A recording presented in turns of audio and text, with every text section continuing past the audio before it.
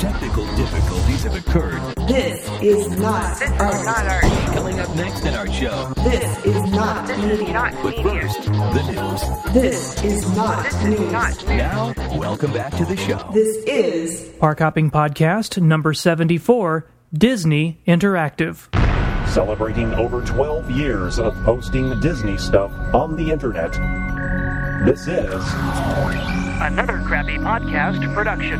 Hi there, this is Alan from DisneyFans.com, and this is the Park Hopping Podcast, show number 74, the podcast that proves anyone can have their own podcast. Welcome back to the Park Hopping Podcast, recorded live in the Crappy Podcast Studios here in Des Moines, Iowa, USA. Previously on the Park Hopping Podcast, I discussed the new 2009 WDW Trivia Calendar from the Intrepid Traveler. Today on the Park Hopping Podcast, I was planning on park hopping back out to Florida, but instead I think I'm going to finally post an episode that I apparently was putting together about a year ago, back in August 2007. I don't know why I never did this show. I think I just got distracted by other topics. Anyway, I found all my notes tonight and thought maybe now would be a good time to do it. So, by the way, August is the anniversary month for this podcast. I think the first thing I ever posted back in the original DisneyFans.com podcast feed was on August 30th, 2005. And I have located a copy of that original short teaser I posted that day, and I almost wonder if it's worth doing some kind of contest to see if anyone out there actually downloaded it. Well, I know it was downloaded. I mean, to see if anyone saved a copy of it. I'll think on that and maybe we can do something fun, or maybe I'll just save it for the 5-year anniversary in 2010. But I digress. Disney Interactive. You know, it's all in the details. I think that's the main thing that separates Disney parks from other theme parks. Now, some might argue that it's the unforgettable stories and characters everyone knows and loves, and sure, I agree that these are important, but what was the unforgettable story of the Haunted Mansion? Or Pirates of the Caribbean? Or the Country Bear Jamboree? Or any of the other dozens of Disney attractions that weren't based on some pre-existing unforgettable story or character? After all, with the exception of classic storybook characters, Disney routinely fabricates new characters and creates movies that they hope will become unforgettable. And if Six Flags opened up a wild Mickey Mouse roller coaster complete with a Mickey logo on the side, would it feel like Disney? I believe there's a lot more than just using Disney characters when it comes to making an unforgettable Disney experience. And that brings me back to details. There's a certain level of detail found in classic attractions like Pirates of the Caribbean that you just don't find anywhere else. As the decades have passed, even Disney has lost much of the attention to detail. In fact, Disney did open up a Mickey Mouse roller coaster at Disney's California Adventure. And while the single loop, topped with Mickey Mouse ears, was a cute touch and distinctively Disney, there's nothing else about that coaster that really screams Disney. Without those ears, the coaster and its queue would drop in at a Universal Studios or a Six Flags park probably without anyone thinking, wow, this feels like it's a Disney ride.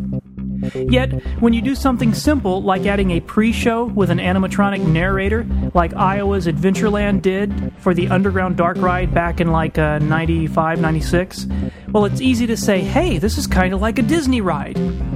I know that when I rode that cool boat ride at Six Flags, Georgia, whatever the Southern Mansion ride was, all I could think of was, wow, this is like Splash Mountain without the drops. Now, I know I've previously done a whole episode just on what a Disney ride is and what makes it a Disney ride, so this time I'm going to focus outside of the actual rides and look at one specific detail, or at least a type of detail.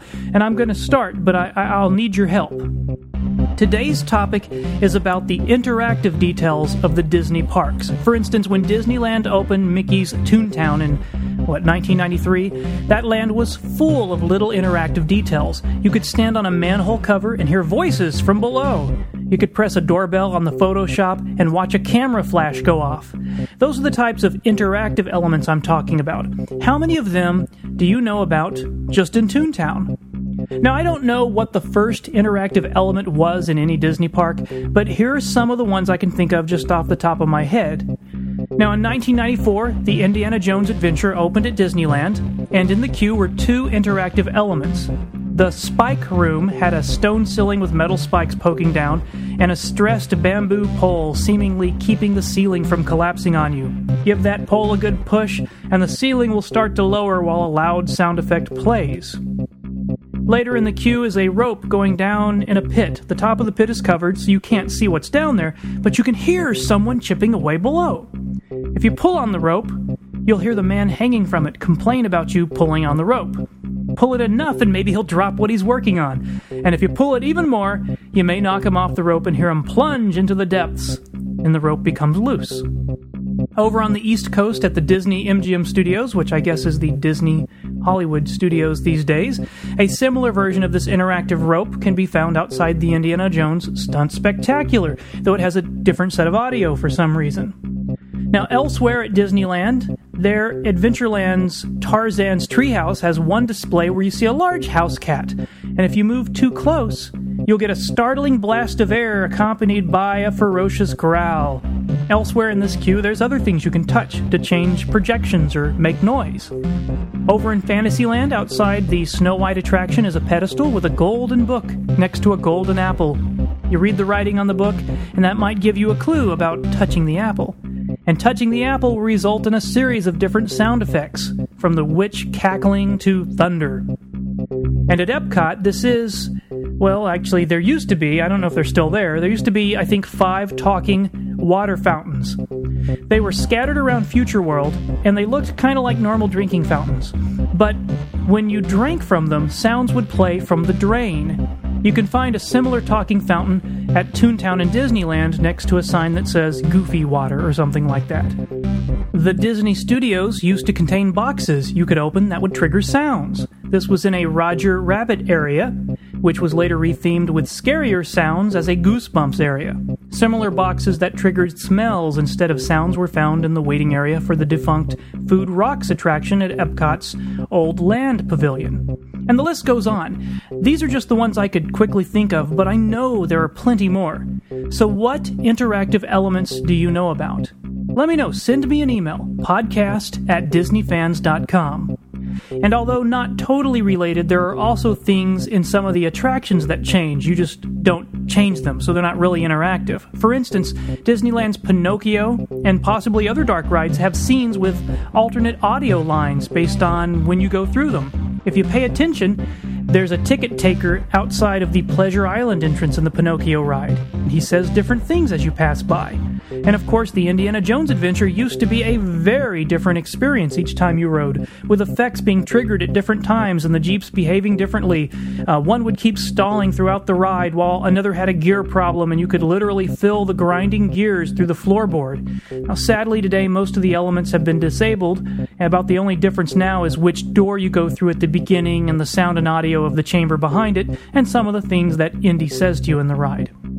So let me hear from you. What other interactive props do you know of in the parks? And what rides have you noticed changing effects or audio? Maybe by hearing me ask these questions, you'll pay a bit more attention to things the next time you visit. And speaking of visits, yeah, I know this is a quick one. The next time you're there, take an extra picture, shoot some extra video, because you really never know when something you like, love, or hate is going to go away or never be around again. And on that note, I think that'll do it for me this time, so be sure to visit DisneyFans.com, where you can browse around 53,000 digital pictures I've taken at Disneyland, Walt Disney World, and other theme parks across the country, as well as dozens of downloadable video files from the Disney parks. And if you want to drop me a note, my email address is podcast@DisneyFans.com. I hope to hear from you. This has been the Park Hopping Podcast, show number 74, Disney Interactive. Thanks for listening. Another Crappy Podcast production. Be sure to visit anothercrappypodcast.com to learn more about this and other equally exciting podcasts. Advertise your product or service on this podcast network. You'll receive one exclusive pre-roll placement so the audience doesn't get sick of hearing your message, and multiple in-show mentions and post-roll ads. This unique placement reduces listeners from fast-forwarding through your message. Visit anothercrappypodcast.com for details.